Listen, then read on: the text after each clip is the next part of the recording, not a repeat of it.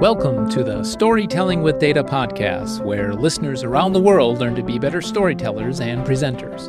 We'll cover a wide range of topics that will help you effectively show and tell your data stories. So get ready to separate yourself from the mess of 3D exploding pie charts and deliver knockout presentations. And with that, here's Cole. Hi, this is Cole. Thanks for tuning in. Don't. It's a command I give to my kids regularly. Don't put your elbows on the table. Don't fight with your brother. Don't eat a snack right before dinner. I didn't fully appreciate how simple the actions and questions that led to the response don't used to be relative to how complicated they've been getting already.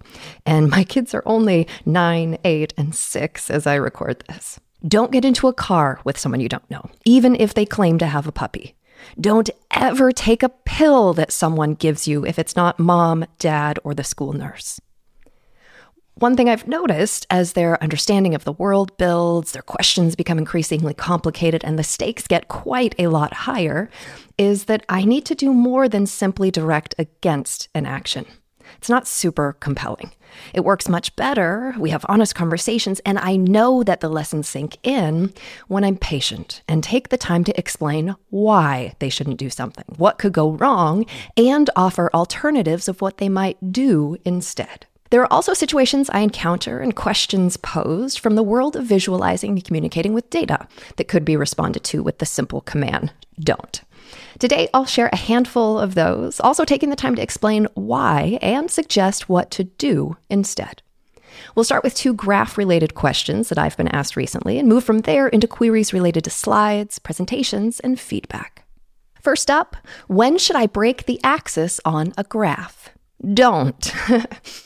I'm talking about when a section of the axis, typically it's the y-axis, has been removed. Often there's a zigzag shape at this part of the axis that's meant to call attention to the fact that a chunk of it has been omitted. I see this happen most frequently with bar charts, and often when one or a couple of the bars are much larger than the rest. This means that if you displayed the full axis to accommodate the large categories, it would either make the others look very small or just such that you can't see differences between them. Now, the reason that you shouldn't do this stems back to how we read bar charts. When we're looking at bars, what our eyes are doing are really comparing the ends of those bars to the baseline and to each other. And it's that alignment to a consistent baseline that allows us to do this with great ease. So we can see which category is the biggest, which is the smallest, and also incremental differences between categories. I had a recent encounter with a gentleman who challenged me on this. He said, no, I've put a zigzag there. This is not an issue. I've drawn attention to the fact that the axis is omitted, so people are going to understand that they're meant to take that into account when they're interpreting the information. I politely but strongly disagree with that idea. This brought to mind for me an illusion that I saw recently in a video that I was watching that I've seen several times before. And it's a drawing of 2 tables side by side, where one is rectangular and the length is, or the depth is much greater than the width. The other one is a square table. And you're typically asked to say which table is longer. And so the one on the left, the one that's longer versus wide, looks much longer. But when you draw lines on it, it actually shows that the tables are the same length as one another. But even after this illusion is pointed out, the table on the left still looks longer. And bringing this back to this specific instance, the same idea, I think, holds here, where even if we've given a visual cue that we've taken out part of the axis, the tendency is still to want to compare the heights of various bars in a given graph. So I don't think that that is a reasonable dispute to this. So the question then is, what do we do instead? I'll offer a couple alternatives that I've seen and used. One was an example from several years ago. I saw it scrolling through Twitter. It was from the Department of Transportation. I forget exactly what it was plotting, maybe like spending on roads or something like that. In this case, it was horizontal bars, and the magnitudes were very different across the different states. And rather than put it all into one graph, they broke things into different graphs. They had the top 5 states, California, New York, I forget the others. And then in a separate graph with a separate title and a separate axis, the remaining states. So you still run the risk of people, I think, trying to compare bar lengths across the 2 graphs. However, the spatial separation, clear titles, and the prominent axes and labels can help with this. As another example, when you have one category that dwarfs the rest. For example, I can remember I was working with a pharmaceutical company one time and doing a makeover, and it was their advertising spend breakdown. And I think it was TV had the most advertising spend by a great margin. And then the other categories were things like print, online, direct mail, and so forth. And so you can do a couple of things there. One is just to break TV spend out of the graph entirely and maybe just put a numerical value on it. Right? TV spend makes up X million dollars or makes up 80% of our advertising spend. Another thing you could do is actually start with everything in the same graph where you see TV, you see the bar there, and it dwarfs all the other categories. And then you move from there into another view that takes TV off, resets the scale, so now that you can evaluate the other categories. It really comes back to what you need people to know, what you need them to be able to do with or see in the data. These certainly aren't the only alternatives, but some ideas to get you thinking. Let's shift to a question that came up at a workshop recently. How do I use a box plot with an unfamiliar audience? Don't. First, I'll describe what a box plot is. It's also known as box and whiskers, and that's due to the shape. It's a way to visually encode a distribution of data. So imagine that you have a rectangle. It's taller typically than it is wide. This is the box. It'll have a line or a dot prominently somewhere within it. And then it has a line extending vertically upwards and another line extending vertically downwards. The top of that line extending up, that's the whisker, is the maximum value in the data set. The bottom of the line that's extending downwards is the minimum. And sometimes you'll even see dots or symbols outside of these, which would denote outliers. And then if you imagine the rectangle that's in the middle, the top of the rectangle is typically something like the 75th percentile, in which case the bottom of the rectangle would be the 25th percentile. And then that dot or line within the rectangle is the median. And typically, there's not just one of these box and whisker plots. There are more than one, several perhaps. And this is so you can compare distributions across different samples or data sets.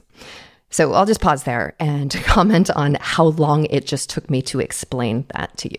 Obviously, that gets a little bit simpler when you have the depiction there and can just point to things versus trying to describe it all. But that's a lot to try to understand and comprehend and then use to make sense of and compare. So when I responded to this question in the workshop, I made the joke, if you're a statistician and you are communicating to your colleagues who are also statisticians, box plots, totally fine. They're used to seeing these, understand what they're meant to do, how they're meant to compare them to each other. If you're communicating to anyone else on the planet, however, don't use a box plot. Instead, turn the point that you want to make into words, and then consider in light of that how much detail you need to give to your audience. So in most cases, central limit theorem is going to come into play, meaning the distributions are normal and either a similarity or difference between them is significant, in which case you can call it out directly without the need for all of those summary statistics, or it isn't. And then you should perhaps question whether to communicate it at all. I'll just mention we have a YouTube video that talks about this as well. So if you'd rather watch than listen to the description here, or if that'll be helpful, we'll make sure to link to that in the show notes. Next, let's come to a question that goes beyond the graphs to slides. How should I present a slide of bulleted text? Don't. Let's picture this first. So imagine you have a slide that has, 8 or 10 bullets down the side. Each of those is followed by a full sentence or two. A slide full of words. You've certainly sat in the audience at some point or another and encountered a slide like this and probably been a little frustrated or annoyed.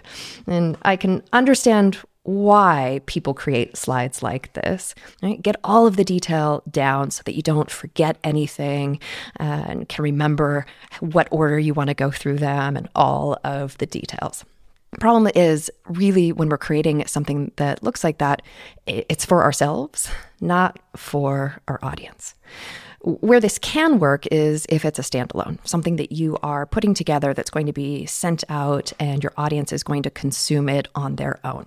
So in that case, you're not there to lend context. And so those words really do need to be written down on the slide. In a live setting, however, that works against you. One of a couple of things typically happens. Either your audience sees the slide, gets overwhelmed, turns their attention to something else, or they start reading. And when they're reading, they can't simultaneously listen to you. And then when they get done reading and do turn their attention back to you, you're likely several bullet points back. And that's because people can read in their heads much faster than you can read out loud. And so they get done scanning, turn their attention back to you, you're still back on something else. And so now they tune out.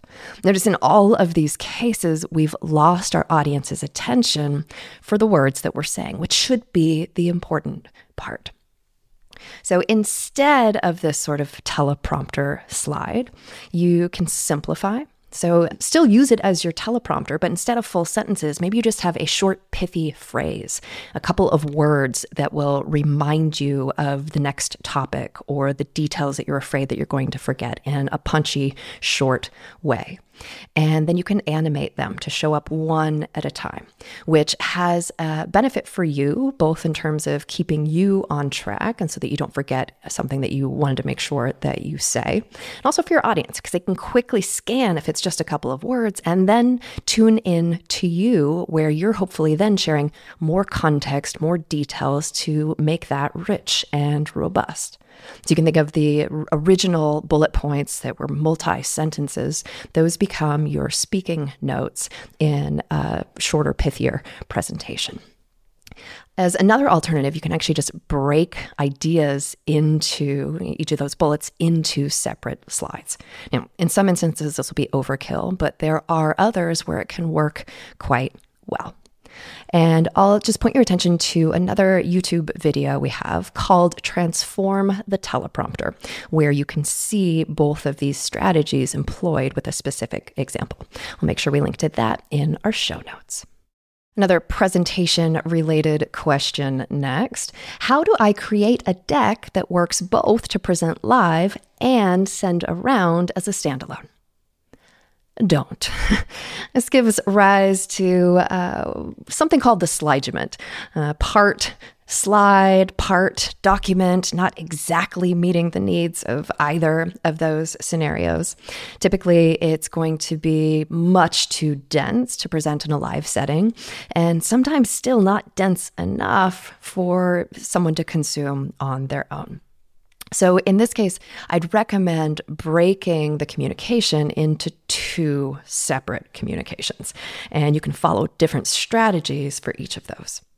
In a live setting, you can animate to build your graph piece by piece, and often start even before showing the data with just the skeleton of the graph, the bones, right? The y-axis, the x-axis, the axis labels, and the titles. This allows you to walk your audience through what you're going to be showing without running the risk of them jumping into the data and not listening to you because you aren't yet showing them the data. And then you can imagine building your graph piece by piece. If it's something over time, you might start with a dot way back in time when, let's say, your product was introduced. And then you can build that over time and lend the important context or what was happening in the environment that had an impact as you go. And just going back to what we talked about with the teleprompter slide transformation, really the idea here is building slides that are going to support you as you're presenting live, to not be a crutch, but rather a useful assistant. Because really you want the primary attention on you when you're the one presenting. And your slides become just something you're able to refer to when you need visual reinforcement of a concept, an idea, or you're showing data. In the case of the standalone, you want to annotate directly. And when we see the SlideGen, often what happens is there's a graph or maybe a couple of graphs, and then separate from that are often bulleted words describing things that are going on within the data. And so anytime you show words and data together, you want to visually connect those for your audience so that they don't have to work to try to figure out which words describe which data or where should I be looking in the data when I read the different takeaways. Do that work for them. You can do that in a number of different ways. You can think about if you're using color as a way to tie things, you might make the words that describe a certain category of data or a certain data point the same color as that. You can connect the words to the data physically by drawing a line between them. Also, oftentimes there is the potential to put the words very close to the data that it's describing, so long as you can do so without obscuring the ability to read the information or to understand what's going on in the graph. So just think about when you are using words and data together, which we should, how you can connect those visually for your audience. And actually, one combination that we'll often do when we're doing makeovers in a workshop setting and trying to illustrate these sorts of strategies is we'll do both, where we animate the graph, building it piece by piece, in which case typically there aren't words on it outside of the slide title that maybe says the important point at the moment that we want to get across as we build the graph. And then we'll have a final version that would be annotated, so that the person who's processing it on their own would be able to read those words, understand what data to connect them to, and get a similar sort of understanding as we would deliver in a live presentation. There is a blog post from a couple years back that Elizabeth wrote that is relevant to this. It's titled, "How Many Words Should I Put on a Slide?" And the short answer, of course, is it depends. It depends mainly on how you're communicating the information. But in the post, Elizabeth uses an example to illustrate how she'd approach it, both for the case where something's being sent around and also presented live. Make sure we put that in the show notes as well. Let's address one final question. I wrote about this one on our blog recently. How do I give a colleague unsolicited feedback? Don't. Or at least don't start there. And this is actually how I eventually responded to a question about feedback during a recent chart chat conversation with Jeff Schaefer, Steve Wexler, Andy Cotgrave, and Amanda McCulloch. I'll link to that in the show notes as well. When the topic was raised, my first thought was that you should start by asking your colleague if they're open to receiving feedback, which you could do, but can they really answer anything but the affirmative? It's a very leading question. And the primary problem is that it makes it so the feedback is on your terms, which can put your coworker unnecessarily on the defensive. You don't know if they just came out of a rough meeting, or maybe they're aware of others in earshot and might be embarrassed. They may not be at a point in their work that's ready for review, or there might be other factors that make the timing or the setting not right. In any case, this isn't an awesome scenario to try to help someone get better, which I'm assuming is the underlying goal. And if that's not the case, then you really shouldn't share the unsolicited feedback. Instead, do this. Ask your colleague for feedback, and not just on anything and not just for show. Be sincere. Ask for their feedback on something important. Put yourself in the vulnerable position of feedback requester and receiver first. And when they give you feedback, you need to listen openly and act on it, incorporating it into your work. This models the behavior. It also brings the concept of feedback and the value of it to the top of others' minds. Then you can offer to be a feedback provider when it would be helpful. And that makes it so that when they ask, it's going to be on their terms, not yours. Also, as colleagues see your work improving as a result of that feedback that they share, they're going to be more likely to start asking for yours and others' feedback too. I can anticipate the "but what if" questions that might be forming as I talk about this. But what if I'm the person's manager and part of my role is to give feedback? It still behooves you to be thoughtful about your approach. Make sure you make the critique about the work or the situation and not the individual. And take the time to discuss not just what you would suggest doing differently, but also why. Consider the setting that's going to be most appropriate given the scenario. If it's a quick change to something the team is working on, it might make sense to direct it when everyone's present. But if it's something more sensitive than that, you may want to discuss it in private. Do what you can to help ensure that the feedback is going to be effectively received. This makes it better not only for you, but more so for your employee. Another one of those but what ifs. But what if I already work in a place where critique is commonplace? If you're already in an environment where open, critical feedback is part of the norm, be very appreciative about that and recognize that both to say it and to truly mean it is rare. In that case, you can probably just go ahead and give the feedback, but you should certainly be asking your colleagues for it too. And I'll just mention on this topic that in my new book, Storytelling with You, the important role of feedback comes up at a number of different junctures. That's because it can be useful to solicit input from others at various stages.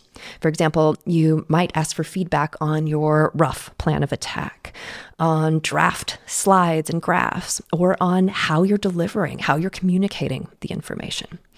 Consider how you can use others' input to make your own work stronger, and when and how you can offer feedback in helpful ways to others. Whether children or colleagues, when you find yourself wanting to tell someone don't, I encourage you to go beyond that simple word. Explain why not, and even better, help them understand what they might do instead. Before I wrap, a couple of quick updates. First off, it's been confirmed my new book, Storytelling with You, Plan, Create, and Deliver a Stellar Presentation, is shipping around the world. You can visit storytellingwithyou.com to download sample content and order your copy. It's also available as an ebook. If you already have yours and are loving it, that's great. And I welcome your review on Amazon, BarnesandNoble.com, or Goodreads. Speaking of the new book, we had a couple fantastic workshops and celebratory launch parties recently in Milwaukee and London. Thank you to everyone who took part. We plan to be back in person in 2023 with more workshops in the US and beyond. If you'd like to take part, stay tuned for the 2023 calendar, which we'll be publishing in January. In the meantime, our final public Storytelling with Data workshop of the year is a virtual 4-hour session that will take place on November 17th. That's 2022. Details and registration at storytellingwithdata.com/workshops. You can use the code podcast10 at checkout for 10% off the registration price. That's podcast10. If you teach or would like to teach from Storytelling with Data books, we have a new resource for university instructors. Go to storytellingwithdata.com/university to learn more and join some upcoming instructor-focused events. If you like to learn via video or would appreciate data visualization and presentation resources to share with colleagues, check out the Storytelling with Data YouTube channel. That's at storytellingwithdata.com/YouTube. Subscribe to be notified of new episodes. Speaking of subscribing, if you like what you hear, be sure to subscribe to the podcast and share it with a friend. Thanks very much for tuning in.